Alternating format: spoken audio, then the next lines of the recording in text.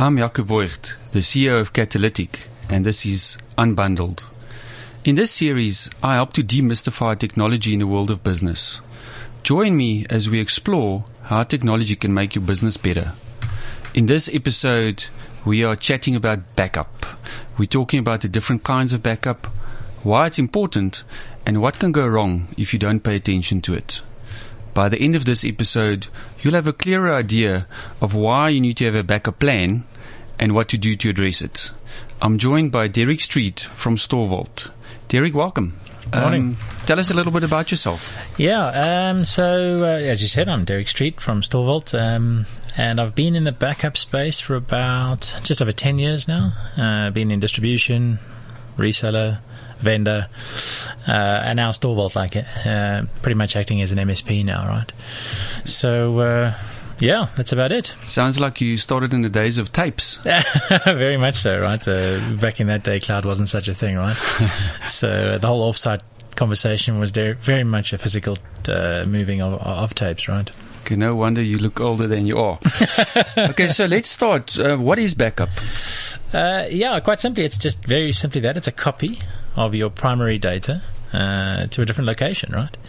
And the concept hasn't changed much. The way that we do it, though, has changed quite a lot, right? And the reason for it is we're just trying to safeguard important company data. We want to ensure that if something does go wrong with your primary set, that you got a copy of it in a different location so that you can recover and carry on with business.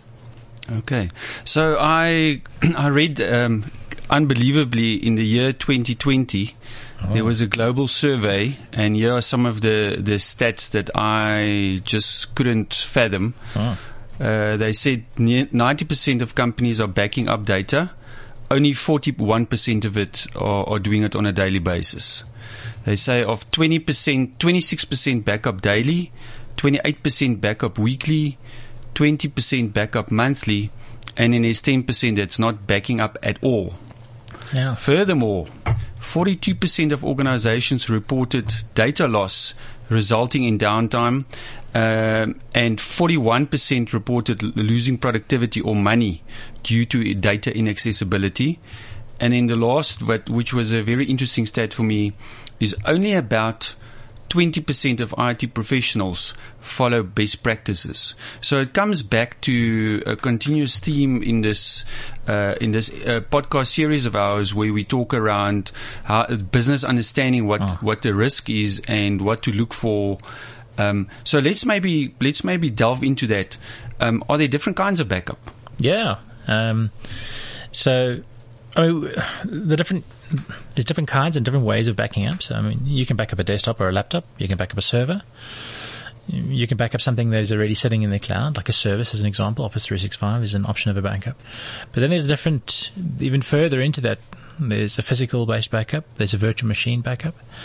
And then there's a file-based backup and an operating system-based backup. So, it's quite broad. And it very much is dependent on the requirement from the customer. So business case, use case, what their requirement is in order for data protection.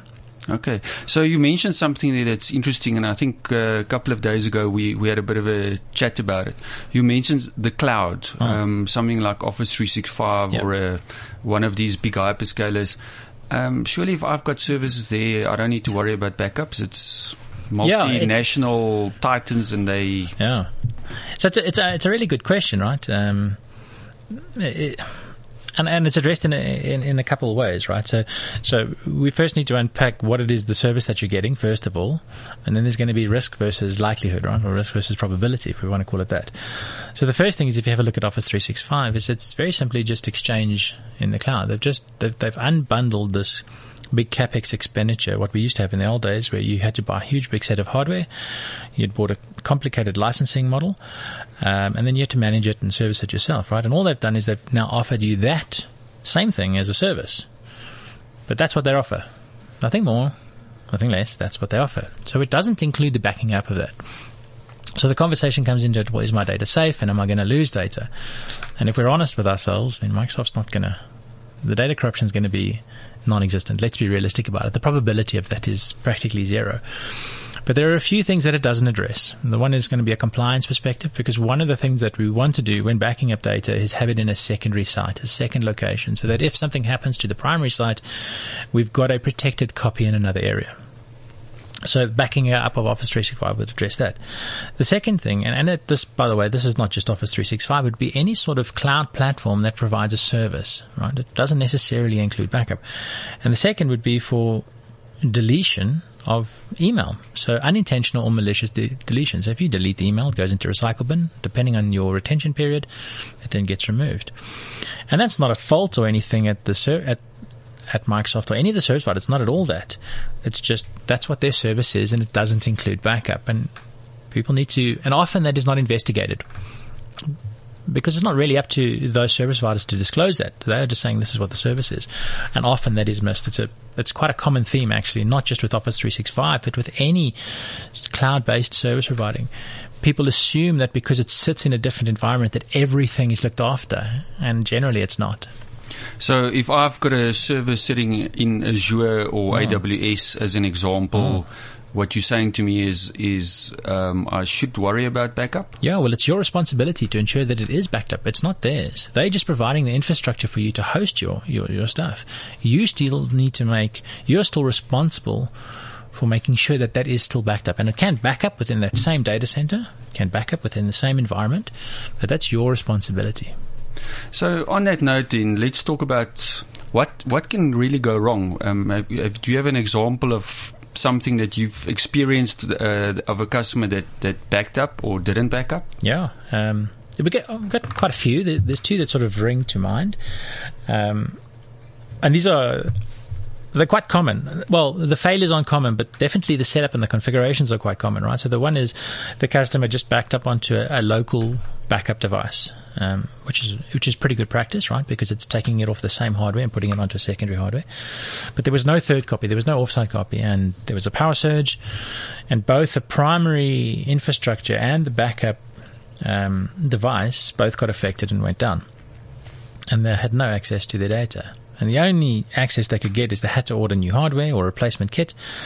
And as long as that took was the length that they had without data. And that's quite a lengthy period. The good news is that no data was corrupted or affected, so they could recover it.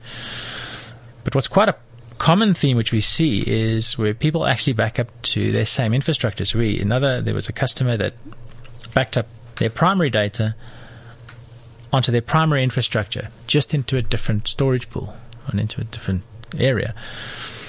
And their whole system crashed. So they lost primary data and backup data because it was sitting on exactly the same infrastructure. I mean, there's reasons for it, right? Because backup can be a schlep. I mean, particularly if you're ever looking in the smaller environments, when we're having a look at tape, what happens is there's a manual intervention. It becomes challenging. We are pushed for time. There's a lot of things that we need to remember, and we often forget. So automating the system to back it up onto a disk is not a bad option. You just make sure that disk isn't part of your primary infrastructure. Otherwise, there's potential problems, right? So you mentioned something there now that's always interesting to me, because I think the act of backing up is a portion of the backup exercise. So I back up, and I might have multiple copies of backups. Is that where it ends? No. So, yeah, there's a whole. I'm trying not to get too technical, right? Not that I'm technical. I'm not very bright. Let's be honest. So the whole idea is that you need to understand a few things. Is what data do you want to back up, right? What data do you want to protect? So that's an important thing, right? How many copies of it? So do you want to do dailies, weeklies, monthly, yearlies? Those are important things because they're just periods of. It's a point in time where you want to recover to. And then there's going to be your retention. So how long do you want to keep that data for? So how long do you want to keep your dailies for? How long do you want to keep the weeklies for? And how long do you want to keep your yearlies for, right? And that can vary very much depending on customers' requirements. Some customers only need data for 1 year. Some customers need it for the retention of the lifespan of that business. So, as an example, if we take an insurance company and there's a life policy, that's unlimited retention because they need to ensure that 80 years' time, 70, 60 years' time, when that policy is pulled, that they have access to it if need be. Okay, but you're not getting to the point that I'm getting to. Is the mere fact that I'm doing the backups and I've got all these copies, is that enough?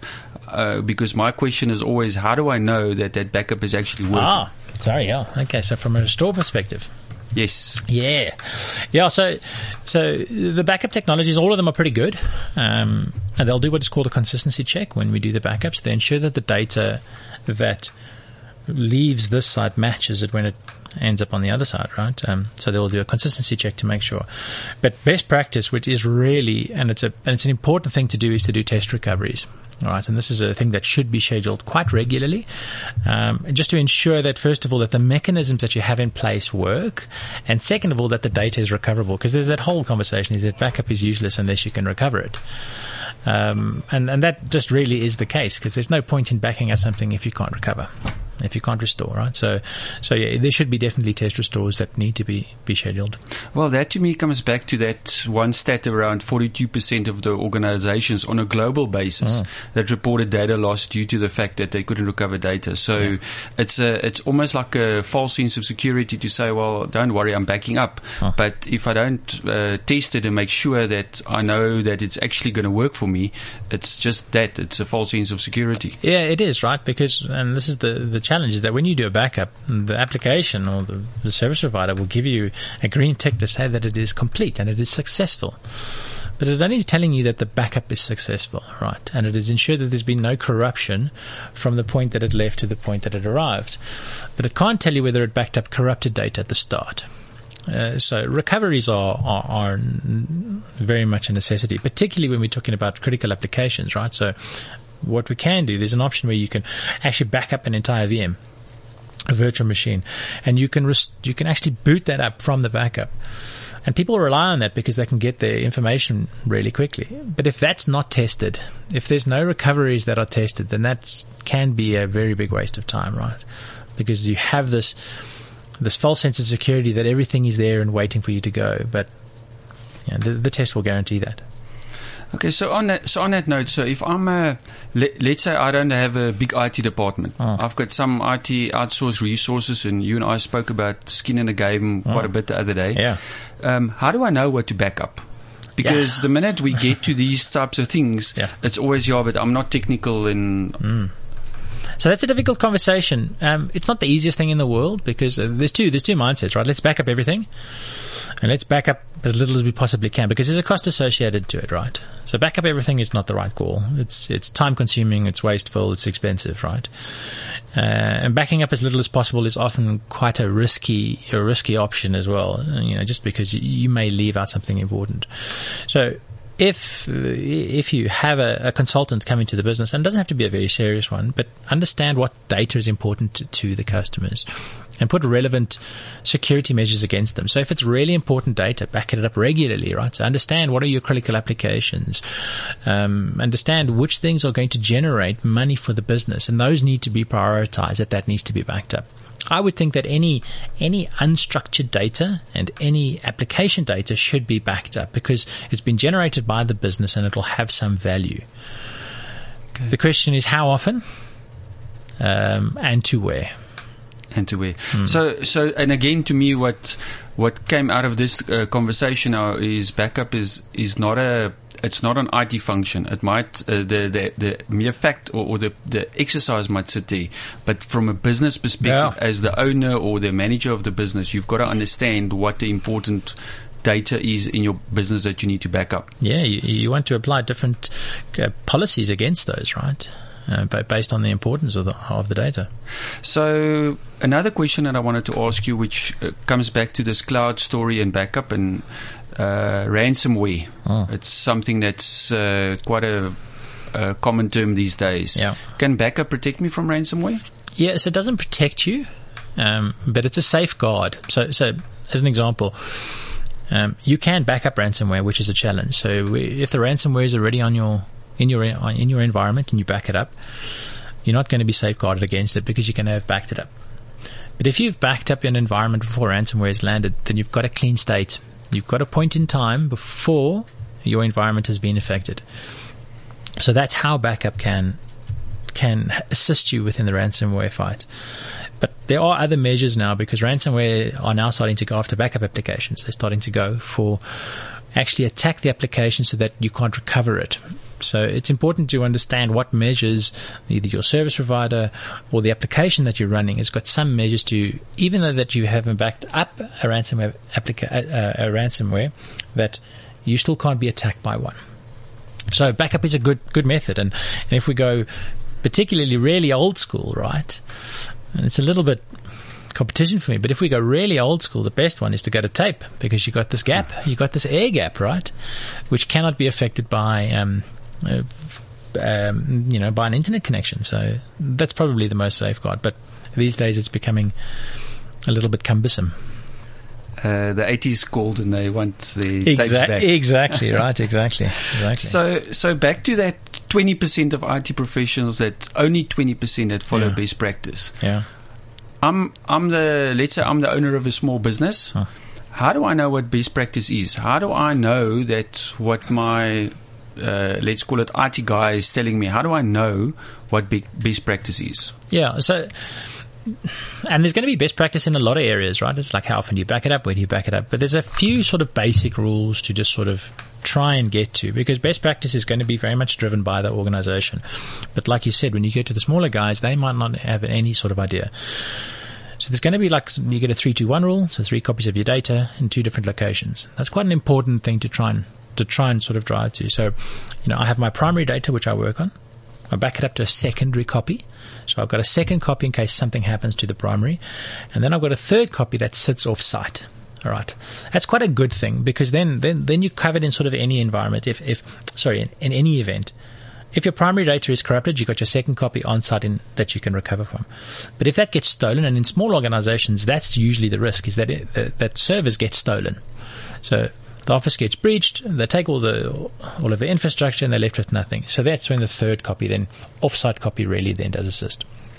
The other best practice that I think is important is, how often do you want to back up stuff? So a daily is kind of what you would deem your minimum. There's 2 sort of things to consider when backing up, which we call RPOs and RTOs, right? Recovery time objective and recovery point objective. And a recovery point objective is when in the day. Well, let me go back. Let's rather go recovery time objective. Recovery time objective is how long it's going to take you to recover something. So if you've got non-critical data and you can wait 24 hours to recover your data, then your recovery time objective is 24 hours. If you've got very critical data, right, and you can't have it lapse, you need to back it up every 10 minutes, then you would do that for, say, an SQL database that's running your financial transactions, right? So you back that up every 10 minutes, and then your recovery time objective is that, right? So what we need to understand is what is the company's recovery time objective and the company's RPO, recovery point objective. So I think if I had to translate that into simple terms, if I'm a small business owner and my data gets lost, for as long as it takes me to get that data back, I can't transact, so there's an inherent cost to that. Correct. If I cannot recover any of the data, then there's a serious risk for the longevity of my business. Uh-huh. So I had an example of a estate agent that had about 20 years worth of business contacts, etc., on a laptop, and a laptop got stolen, and there you go. So you've got to go back to the Rolodex, seeing that we're talking about tapes, and try and rebuild the business. So, and I think that's the important thing. Is it sounds like complicated terms, but at the end of the day, is the time that it takes us to restore is basically the cost of losing existing business. And exactly. If you put it like that, take a bank. If they can't transact for 24 hours, can you imagine how much money the bank would lose if they can't transact for 24 hours, right? So that's a really, really important thing, and therefore having the ability to recover that quickly is extremely important. Okay, thanks, Derek. So I think it comes back to a central theme of the partner that you choose to work with. That's gonna act as a trusted advisor is super critical, and that's important for the longevity of your business. Yeah. Thanks for listening to Unbundled, brought to you by Catalytic. The series aims to demystify technology so that you can make smarter decisions in your business. Remember, you can listen to all the episodes on the Cliff Central app or website, and then for added convenience, you can subscribe to podcasts on Apple Podcasts, Spotify, Google Podcasts, or wherever you can listen. If you're looking for help with your communication tools for your business, please visit catalytic.co.za. CliffCentral.com